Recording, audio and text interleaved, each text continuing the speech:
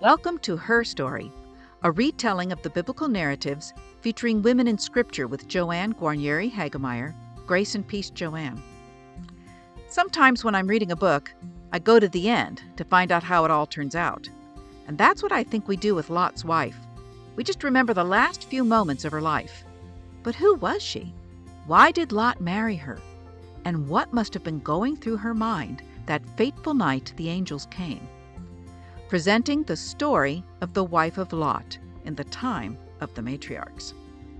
Each story in this series was originally produced as a YouTube presentation, so links to YouTube, to Grace and Peace Joanne blog posts, and to the books I've written are all provided below.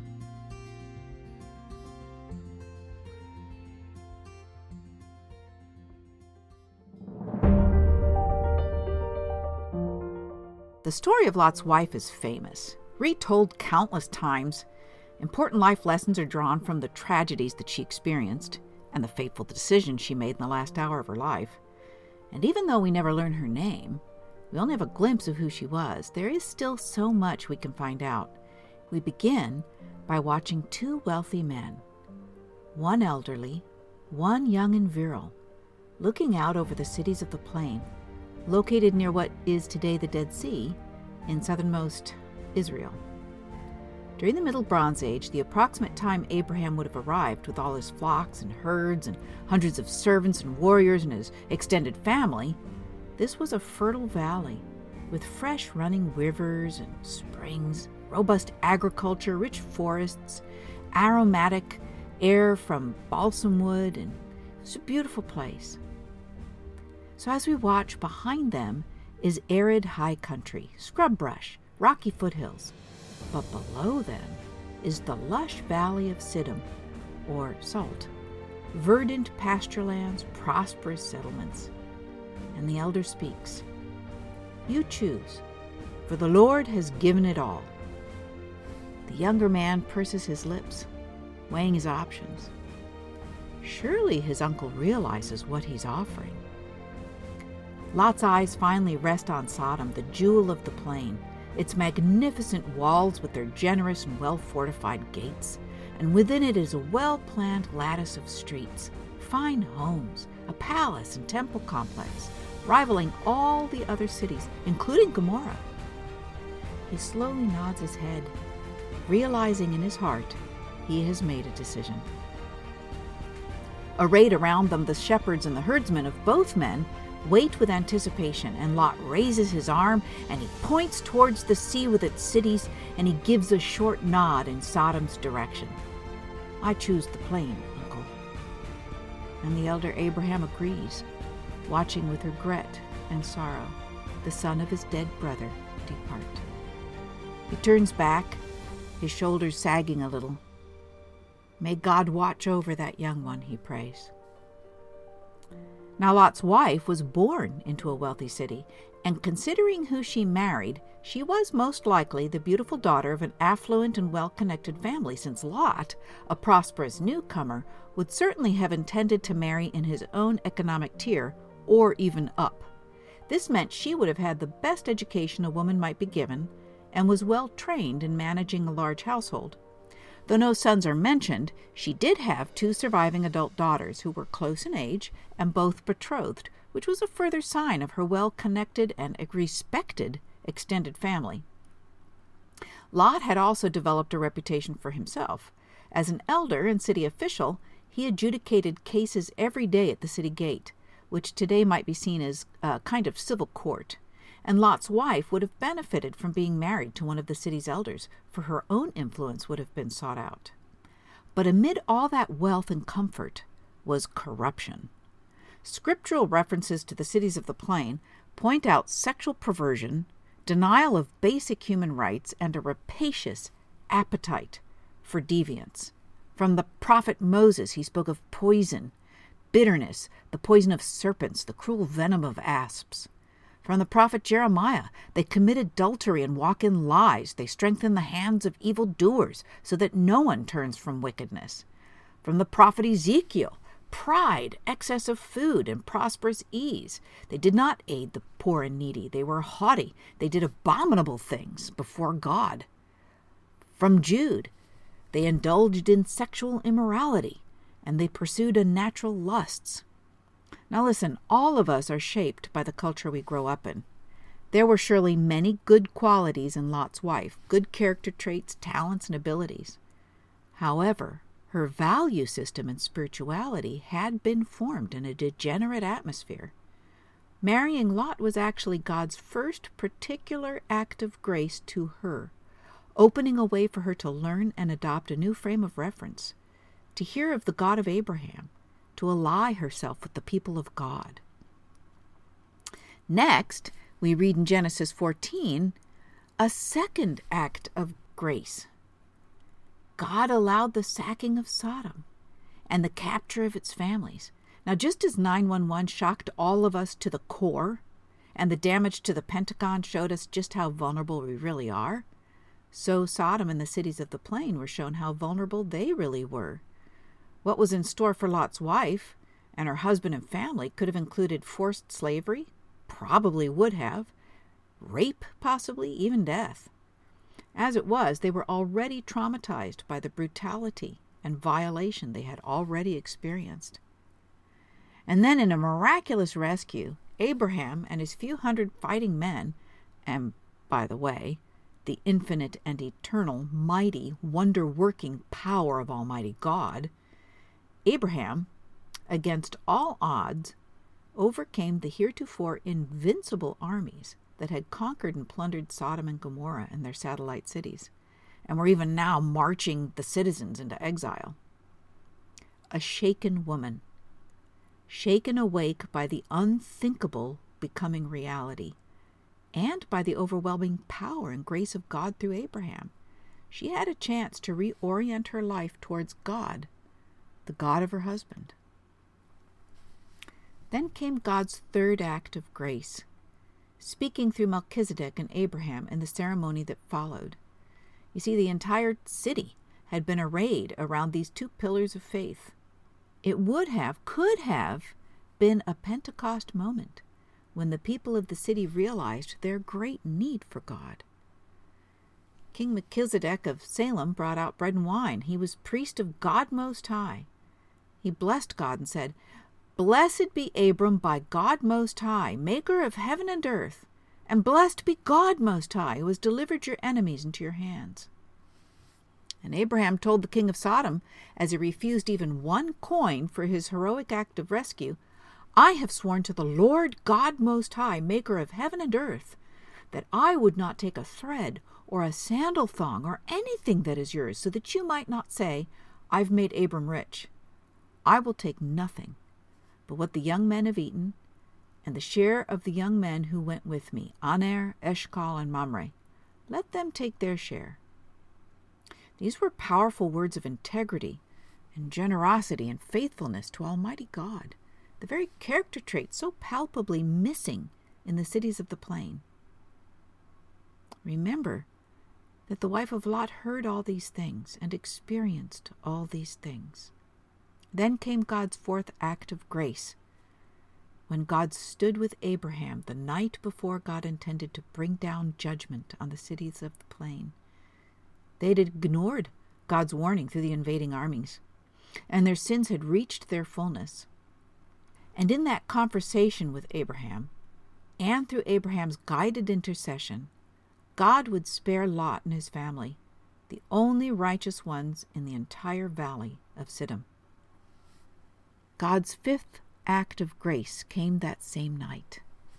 The two angels came to Sodom in the evening, and Lot was sitting in the gateway of Sodom.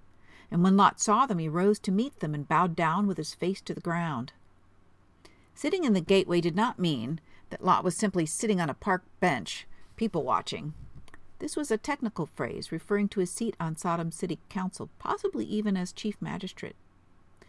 How the Apostle Peter described Lot thousands of years later gives some insight about what he must have been doing day after day. God rescued Lot, a righteous man, greatly distressed by the licentiousness of the lawlessness. For that righteous man, living among them day after day, was tormented in his righteous soul by their lawless deeds that he saw and heard.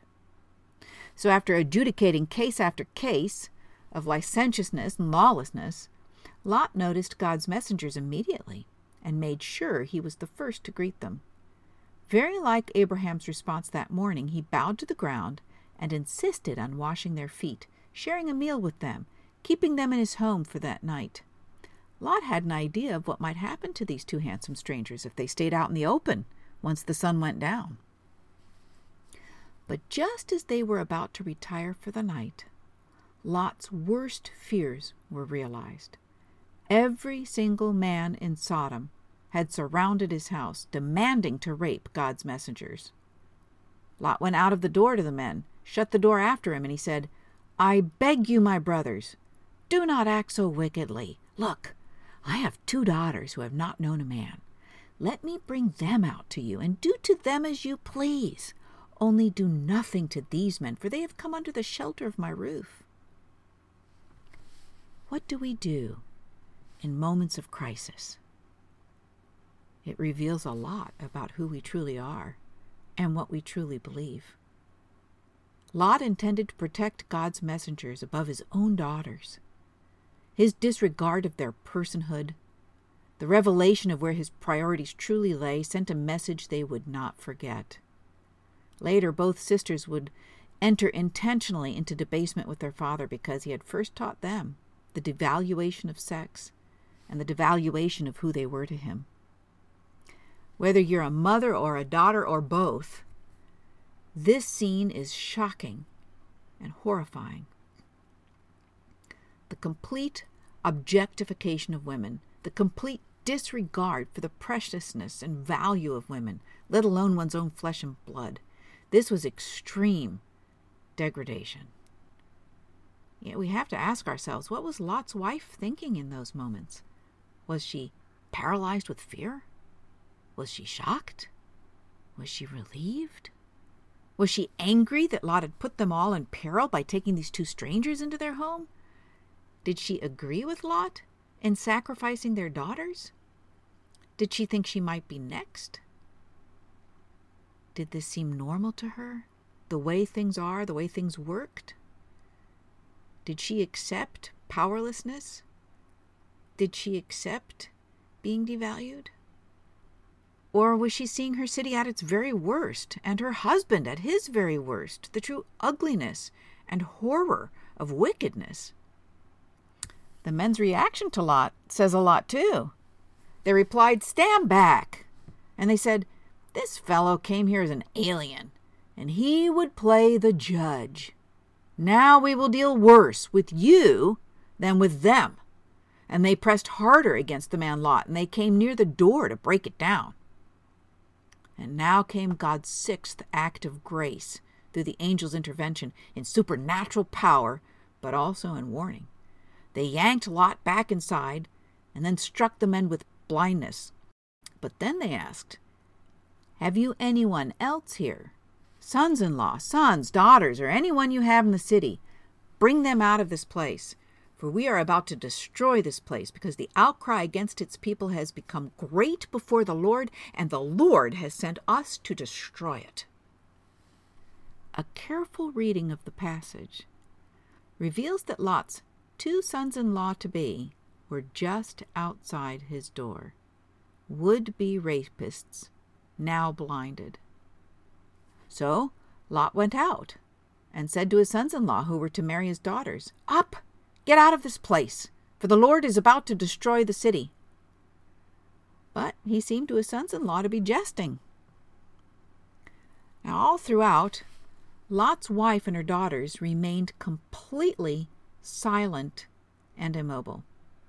But even more incomprehensible is that Lot and his wife allowed the whole night to pass as they deliberated on the angel's warning.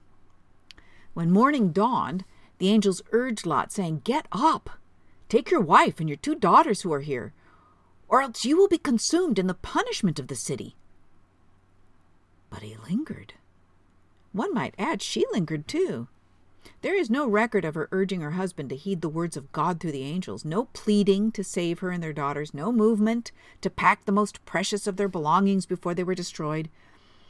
It was so hard to let go. They were going to lose everything, And then came God's seventh act of grace, saving this seemingly helpless family. The men seized him and his wife and his 2 daughters by the hand, the Lord being merciful to him. And they brought him out and left him outside the city. And when they had brought them outside, they said, "Flee to your life. Do not look back or stop anywhere in the plain. Flee to the hills, or else you will be consumed." Their faith was so weak, God did all the rest for them. Even then, Lot, presumably his wife, asked the angels for a closer destination. They'd waited so long, they feared they would not escape God's judgment. And the angels gave them even that, an 8th act of grace that spared an entire town of the fiery judgment, so that Lot and his family might shelter there. What happened next must have transfixed Lot and his daughters. Then the Lord rained on Sodom and Gomorrah sulfur and fire from the Lord out of heaven, and he overthrew those cities, and all the plain, and all the inhabitants of the cities, and what grew on the ground. But Lot's wife, behind him, looked back, and she became a pillar of salt. Lot's wife was behind him. That's the first thing I see here. Lot running for his life and leaving his wife and daughters to run on their own. And, all alone, she looked back. Lot was no stranger to leaving all behind. He'd done it twice. First when he left Ur, and then when he left Abraham. And Lot's daughters were of an age where the future could still hold some promise. But Lot's wife was leaving what had always been her life. It seems her past was more relevant to her than her future. And I think she was not willing, or maybe not even able, to consider starting a new life. She did not want to let go of all that she had in order to embrace what she could not understand. She couldn't face a future that did not include what she had grown up to love. Looking back was her reluctance to let go. You know, you and I who have put our faith in Jesus have hope for the future, no matter what age we are. And that hope pulls us forward. But instead of being filled with belief and hope in God's mercy, Lot's wife was filled with sorrow and regret and mourning over loss, longing for the city God had judged. I wonder if she understood, or Lot, or anyone really, how one small act could have such devastating consequences. And often when people read this story, that's where their thoughts take them. How could God be so unfair, so arbitrary, over this small and understandable act of fear and grief? Why would she be swept up in the judgment of the cities of the plain after all that? To answer, we have to go back to what we know of God's character and attributes. God is just, so God's judgments are just. God gives what is deserved. We have to trust God with that. God rights what has been made wrong when he judges. A great cry had gone up to God concerning the desperately wicked conditions of the cities of the plain. All those invested in that wickedness were under God's judgment. Now sin had reached its fullness. Judgment had to come. Redemption from that fate could come only through obedient faith to God's word, no turning back. Thousands of years later, Jesus' brother James would write, "For the one who doubts is like a wave of the sea driven and tossed by the wind. For the doubter, being double-minded and unstable in every way, must not expect to receive anything from the Lord." God's wrath has a cleansing, purifying aspect to it. To cleanse the universe of the corruption of sin, just as was happening before Lot's and Abraham's eyes, because Abraham was also watching all this from his mountain site. Lot's wife became a searing emblem of what it means to cling to the old life, the life without God. And God's judgment shows that who we are and what we do matters. If God did not judge sin, it would mean that God was indifferent to the existence of right and wrong and good and evil. But God is not indifferent. God's wrath and grief and intense pain over sin is the necessary and only right response. Even Lot held that within him, for all his faults and moral turpitude. God's final judgment is permanent and universal. Again, Lot's wife became the depiction of that finality. the horror of her end was a warning to Lot and his daughters. And sadly, they did not seem to understand its implications. And God's mercy is always available to overcome justice. This is perhaps the greatest lesson of all. Again, James would later write, "Mercy triumphs over judgment." What we do reveals who we are and what we truly believe. Lot's wife, trailing behind her husband, did not see herself aligned with him and with his people, with Abraham and the God of Lot and Abraham. The pull of her city, her culture, as wicked as it had all been exposed to be, was stronger. And in that last moment of her life, she allowed this old allegiance to overcome the rescue God held out to her. And what about Abraham and Lot? Both of them had thought nothing of throwing the women in their care to the wolves to save their own skin. But yet they're remembered as righteous. How in the world could that be? Only one explanation. They put their faith in God, and God counted it. So what pulls you backward? And what pulls you forward? Which seems stronger? What does what you say and do reveal about who you truly are and what you truly believe? And how can God's mercy triumph in your life? Oh God, may it be that as we look to you and to the rescue you hold out, we don't think about the wickedness and unrighteousness behind us, but we only think about what you are holding out for us. And would you give us the strength to consistently reach out and grab hold of what you have for us, to the praise of your grace. She famously duped her husband into giving her favorite son pretty much everything towards the end of his life. That's what most sermons are about, concentrating on her. But Rebecca's story also involves romance, high adventure, and a prophetic oracle. Let's talk about it in the upcoming podcast from the time of the Matriarchs, Rebecca's Story.